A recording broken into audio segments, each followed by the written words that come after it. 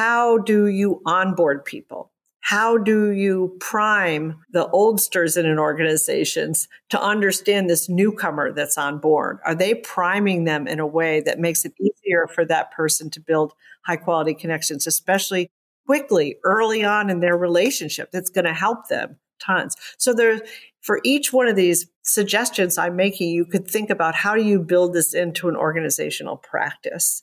And onboarding is a really potent one because I said beginnings matter. Hey there, friends. Welcome to Happiness Squad. This is the podcast dedicated to helping you unlock your full potential by mastering the art and science of happiness. We bring on the best leading experts on these topics to help you unlock your true potential and live with more joy, health, love, and meaning in your life. Your host is no other than the star combo of Ashish Katari and Anil Ramjiani, who are both on a mission to provide you with an unfair advantage to be the masters of your experience and leaders in your industry. Get ready to be moved, challenged, and enlightened on this podcast. It may change your life. Thanks for being here and joining the squad.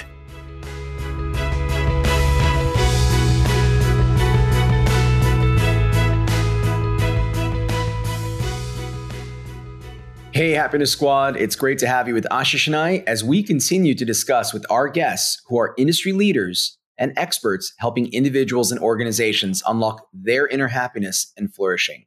We continue our conversation with two luminaries of flourishing, Jane Dutton and Monica Worline, co-authors of Awakening Compassion at Work, The Quiet Power That Elevates People, in a special two-part episode. In part one, we discussed Jane's flourishing triangle, a powerful conversation around positive connections, meaning, and emotions. Now, in part two, we continue our conversation and delve into a powerful question and routine that organizations can learn from the classroom as they look to unleash flourishing within a new team. We will learn more from Monica and Jane around awakening compassion at work and the capacity and shifts achieved within an organization amongst peers. As we round out the conversation, stay tuned till the end. We discuss a real-world example from a corporate setting with an open invitation to every team considering how they can integrate this daily dynamic to unlock the power and potential of flourishing at work. Let's rewire for happiness together, folks. Please join Ashish and I as we continue with Jane and Monica on the Happiness Squad.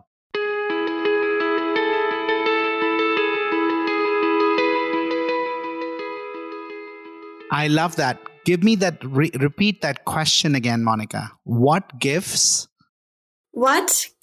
do you bring to this community that you will share? Wow. I can just imagine, I was facilitating, these two companies are coming together. They're merging, they're integrating. As you can imagine, there's a lot of confusion. There's a lot of worry. Are all of us going to be here? There's a lot of judgment. We do it this way, you do it that way. They're looking for what's different. They're looking for what's similar, what's different. I love the power of this question. I'm actually going to try it already, and I invite our listeners to try it as well in your next interaction. Go to your team. Even if you have a team that you worked with for several weeks, months, years, step back and over lunch, just go around and share. Ask that question. What gifts do you bring, right, in the service of this community? Oh my God, it's so powerful. It is so powerful. I love it. Thank you.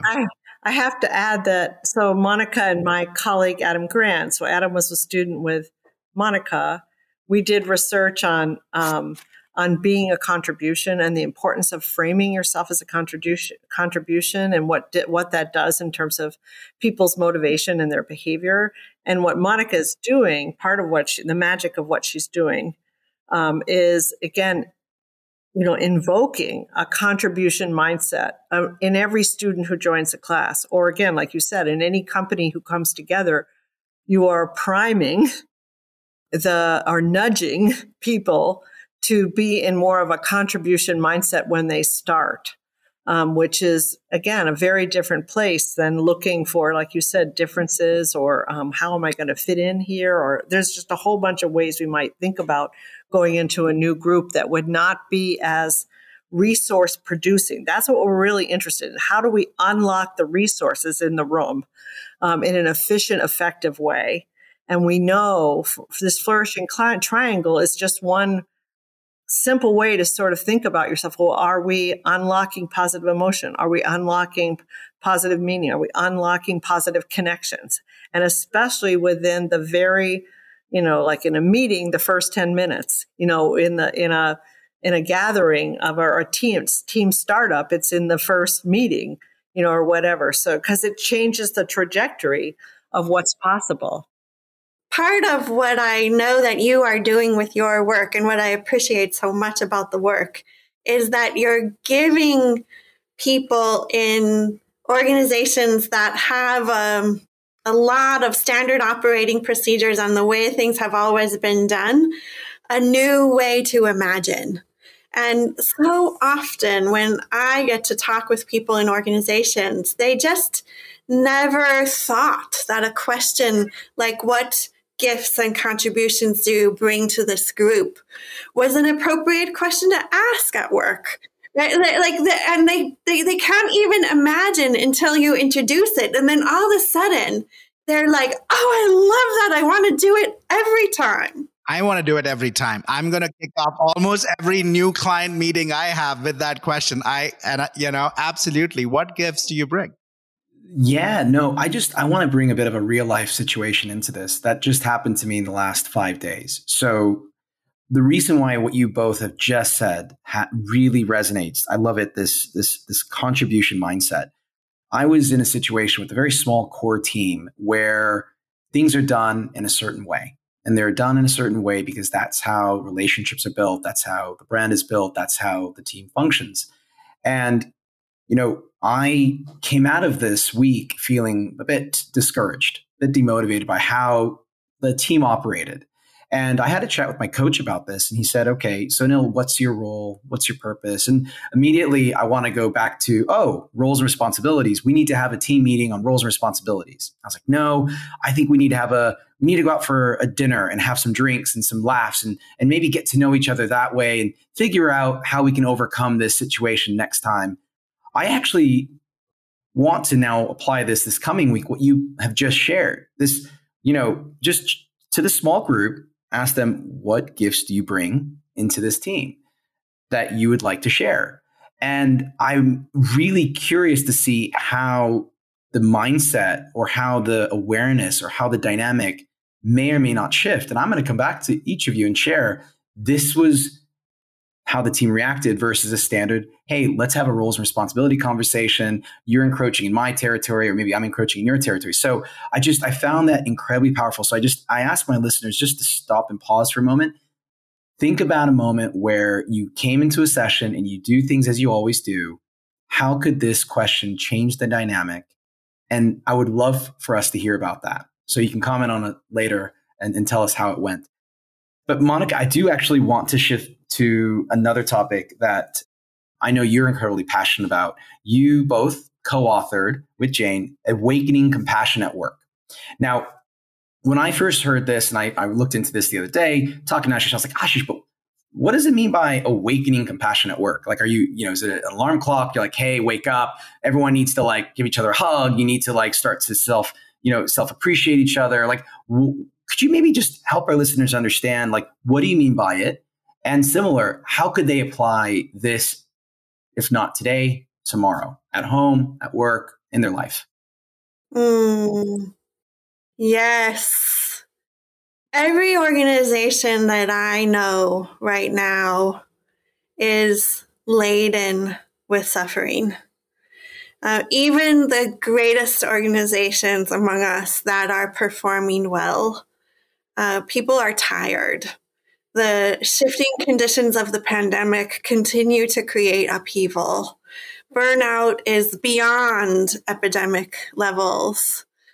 And people's lives have been turned upside down, inside out, and upside down again.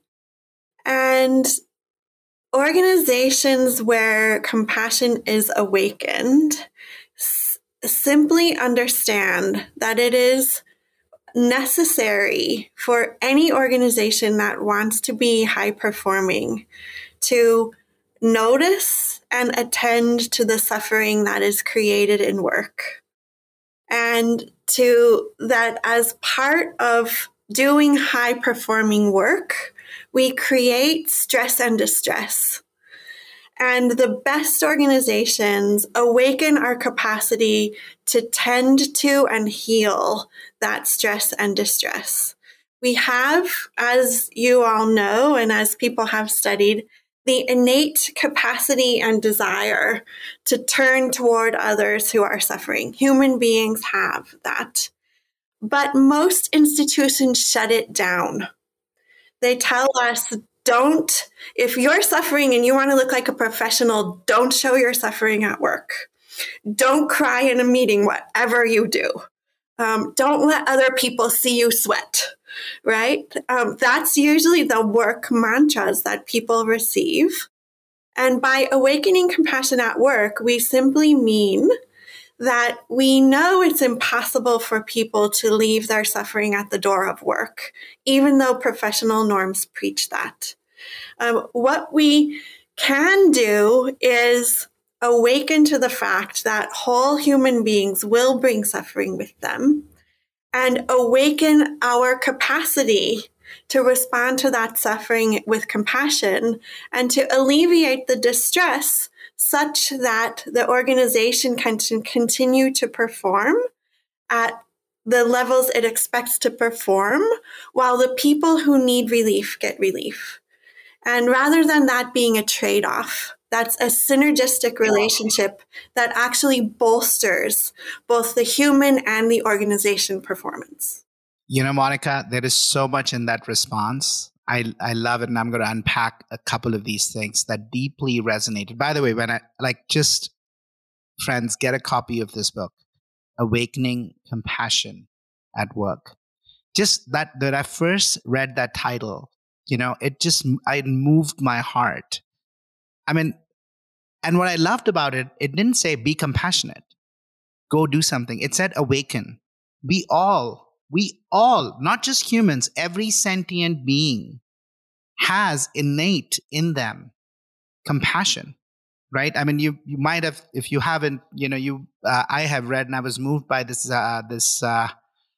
study, right? Where when they studied, if a mouse is caught in a tube and they can't get out, the other mouse will try and get that mouse out. I read about this story. I don't know if it's real or not, because half the things you read, you never know, right? But I read this story this morning about, this Japanese house where apparently a lizard was stuck in a place, and there was another lizard that was feeding it for a long period of time. It's probably not real, but it's still a powerful story. It said 5 years, the lizard had a nail in its feet and it was stuck to the wall. And this man observes and sees this other lizard feed it. And that's how it had been kept alive. Don't know if it's real or not, but it's still a very powerful story. So one is, I love that you talked about awakening compassion. We forget. It's to reconnect with who we are. Again, this notion of being. I think also reconnect with the fact that we all have suffering. We all have things that we are going through. And when we allow others to share, we naturally feel the desire to connect through that, right? And to be able to alleviate it, which was the other point you mentioned. As companies, as teams, there is a unique ability for us to serve each other and to make a difference. And when we do it, we really improve performance. I was having a conversation with one of the heads of HR for a company, and we had a question around financial hardship, one of the biggest things that so many struggle with. And I asked them, do you ask that question in your survey? I said, maybe ask a question around that. And they're like, oh, we don't want to ask that question. And I was like, why? They're like, well, we don't, we can't do anything about it.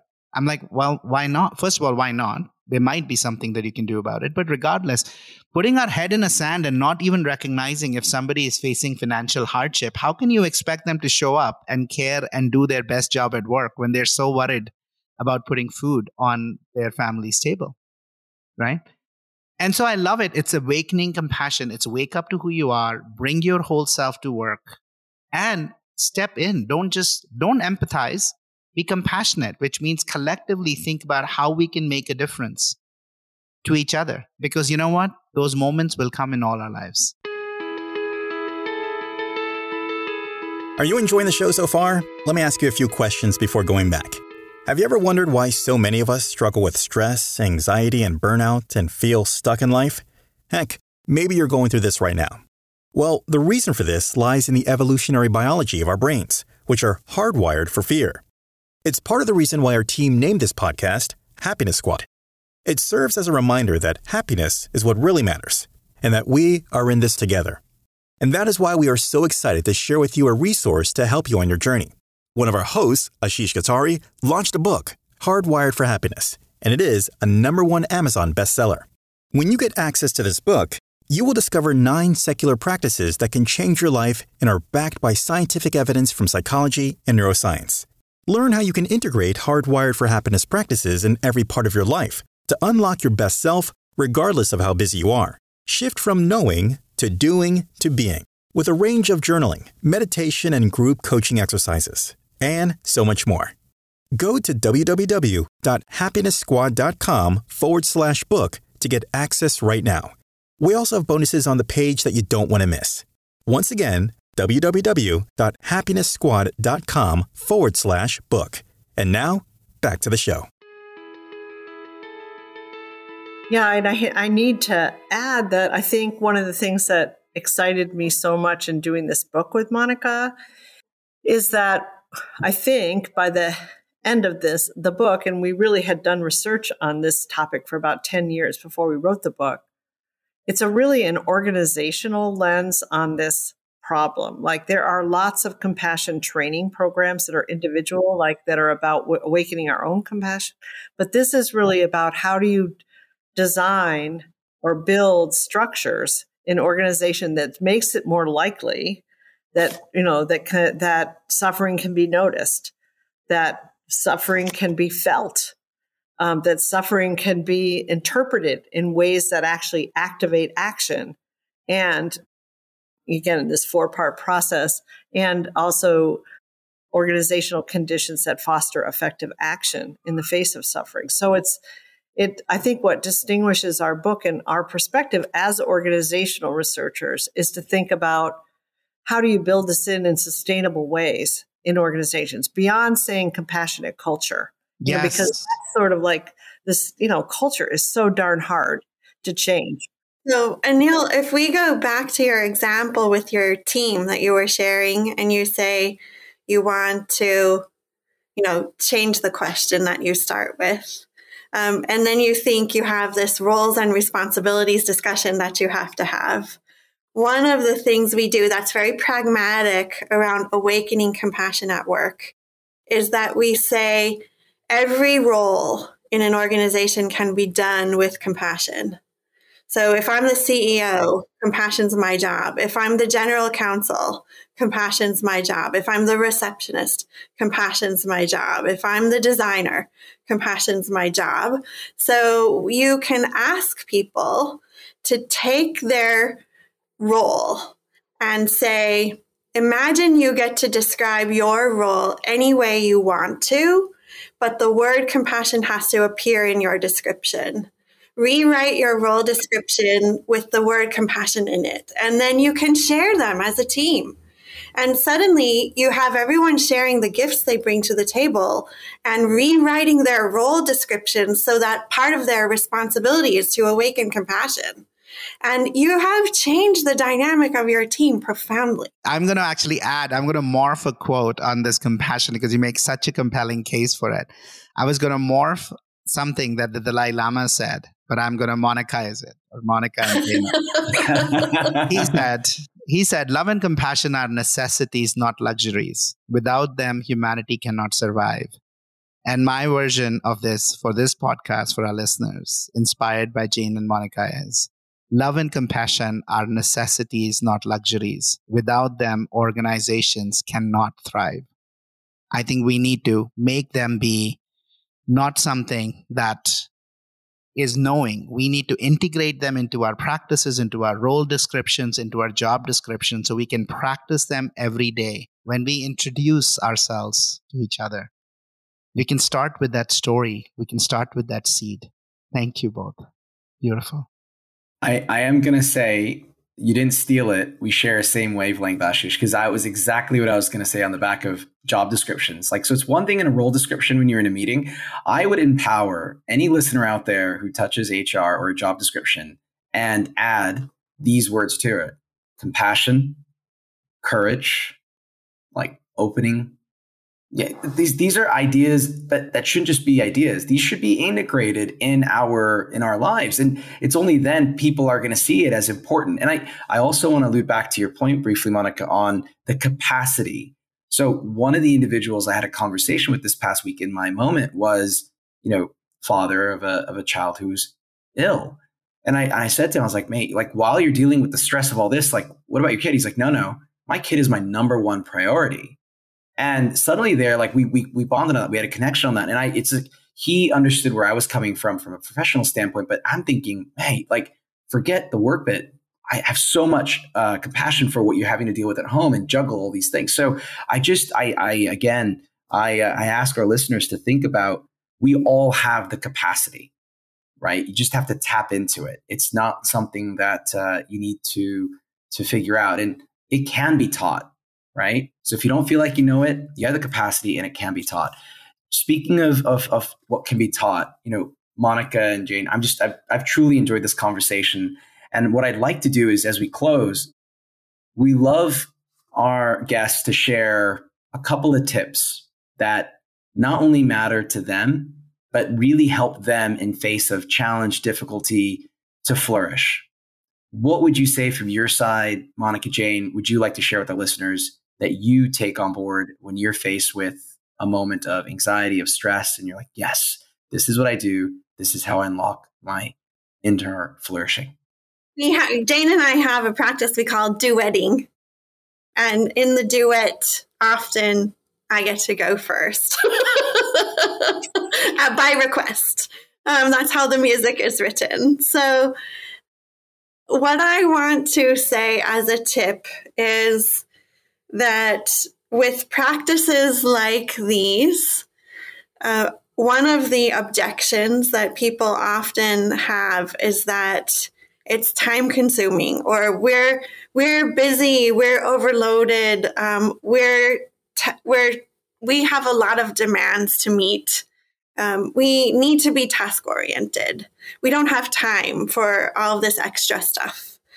And I think it's very useful and helpful and important to bring it down to what is very small, right? And to keep the idea that small moves matter.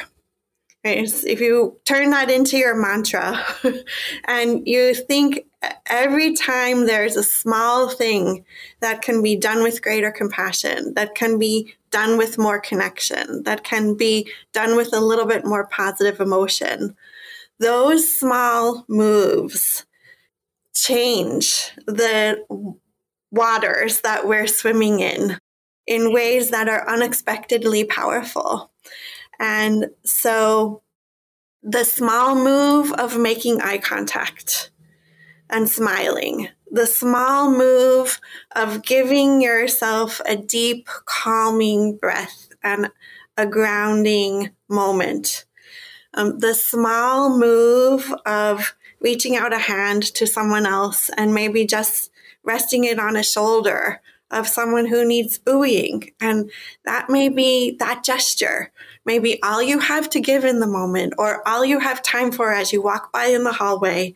And it's profoundly important that we do those small moves. Wow.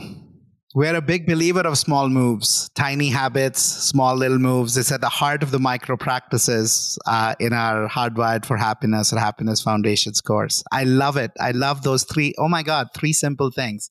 Jane, where would you build on that? Yeah, so I guess I'll build on it and say my one thing to offer would be the power of micro communities. So just like micro moves matter, micro communities matter. Like I see a lot of people get overwhelmed in organizations going, oh my God, this organization is so big. It's sort of done things for such a long time this way. It's so impossible. But this idea, just start locally with a micro community. It could be a team. It could be a unit. It can be a subset of a unit, subset of a team. And believe that if you make changes within that micro community, that this is what David Cooperrider, now Kim Cameron, would say, it will be heliotropic. That is, it is like light and people lean to it. It is giving off energy. It is giving off light. If you really do start a micro community that flourishes, and this is in some sense what the Center for Positive Organizations, I remember when we started, it was like people were like studying compassion and forgiveness and all these things. And, it wasn't a whole lot of people. Yes. But people were so on fire. It was contagious. They were on fire. We were still teaching, still doing research, still doing the same work, but we were doing it with an energy and a capacity, a commitment, a purpose, et cetera, that really had us flourishing. And people leaned into it and it spread. And so we've seen this in many organizations where a sub-team, like, for example, the business and finance group at the University of Michigan, believe it or not, that historically was a group that was completely off the map in terms of flourishing. And it started with a small group of people in that unit. And then the next thing you know, everyone's sort of looking like, what's happening? Why are people actually asking to come work in the business finance group? There wasn't a turnover problem. It was almost an attraction problem. You had too many people wanting to move in. And these are a lot of the people that are taking care of the building. This is like different kinds of jobs. So I guess over the years of studying this, but also my own experience of when I have felt I'm in an organization that is not functioning well, and I felt sort of helpless, to start with a small group of people doing small moves, but I love it. I love it. That in fact, it will spread. This human goodness actually does spread. What I love about that also is, Jane, oftentimes companies or, people will talk about organizations and say, I don't belong or I don't like the organization. Or there is, the beauty of this is go find the 3 people you connect with, create your micro community. And right there, I love that it puts the agency back in the hand of individuals, right? Yeah. Right now, right away. Well, and it also, the other part, the reason I wanted to focus on micro community, Monica knows this, the soil matters. It's, sometimes I feel like there's just too much pressure on individuals to do this alone, that you have to do this alone. In fact, but if you can create a small garden, let's just go crazy with that metaphor, a small garden, and you till the soil. So within this small group, there is lots of positive emotion. There's lots of positive connection. People have a lot of meaning, self-meaning and meaning about the work, what they're trying to do. You are tilling the soil with the nutrients that is going to unleash the flourishing, which is this generative resource producing process. Just on that, Jane, and I'm going back to this. This past week was eye-opening, and now it's going to be even more eye-opening with this conversation. I think when you create that, the key word there is positive meaning, positive connection, positive emotion. Why? You might get into that little micro community, and you might end up having a whinge. You might end up actually bringing negative emotion, negative meaning, and a negative connection when you're feeling like you've been wronged or like the company's not acting in your best favor, you feel betrayed. So the invitation to our listeners is reframe it. Come at this micro community with positive intent, positive emotion, positive meaning. Would you agree? Well, I think it's really important to say that this approach is not about getting rid of the negative at all. The negative emotion, suffering, all those things are part of the human experience. It really is an issue of how do you meet those negative conditions? And if what we're really interested in is creating human capacity and resourcefulness to not just recover, but to bounce back in a more resilient sort of positive way, then we need to couple it with human capacity and resourcefulness. And when we have these conditions that we've been talking about that cost are flourishing, it creates the capacity and capability to deal with the negative. The negative is really important. You will never get rid of it. I mean, it's actually critical. And if you're an organization pushing the edge, you're always going to have negative emotions, negative connections, and those kinds of things. The question is, what is the capacity and capability that you need to deal with those negative, problematic, disruptive conditions? And it is in the generative, by generative, I just mean resource producing states of human individuals and collectives that creates these capacities and capabilities to deal with the negative. So this is not about this is not about positive washing and pretending that negativity doesn't exist or think the suffering is not going to be part of life. Embracing it. It's embracing it and saying it has to be honored and met with humor. Yeah, and it goes back to our small moves discussion, because the small move may be to have a question that honors people's experience and then turns toward how might we do this in a way that doesn't feel so bad? How might we find a way to voice what's going on so that it could be addressed differently? How might we honor the people's experience around this table of feeling discounted and devalued and find ways to work together more respectfully? And that kind of a small turn that honors the experience in the room, but introduces the capacity for flourishing to be there simultaneously, I think is the small move that does what Jane's naming. I think this could be a conversation for a future episode to explore this further. I just want to say again, thank you, Jane, Monica, Ashish, for the insight. I'm looking forward to this upcoming week and already putting into practice what we've discussed. So again, from my side, thank you. Welcome. Thank you. Thank you both. Such a pleasure. Yeah. Oh my God. I've loved this conversation. I am taking away, Monica and Jane, the gift question. Every new meeting of mine is going to start with that. I invite our listeners to do the same. I hope you enjoyed the episode today on the Happiness Squad podcast. Make sure to hit subscribe on your chosen platform that you listen to us on. If this episode made you think of someone, take a screenshot and share this podcast episode with them. Go to www.happinesssquad.com where you can catch the show notes for this episode and learn more about us and the community we are building. The community is where we gather weekly to practice and connect with other learners, teachers, and practitioners working together to unlock our best selves. Lastly, follow along on Instagram at MyHappinessSquad for tons of behind the scenes as well as short videos designed just for you. It's where we hang out in between episodes. Once again, www.happinesssquad.com. All links can be found in the description below. Until next time.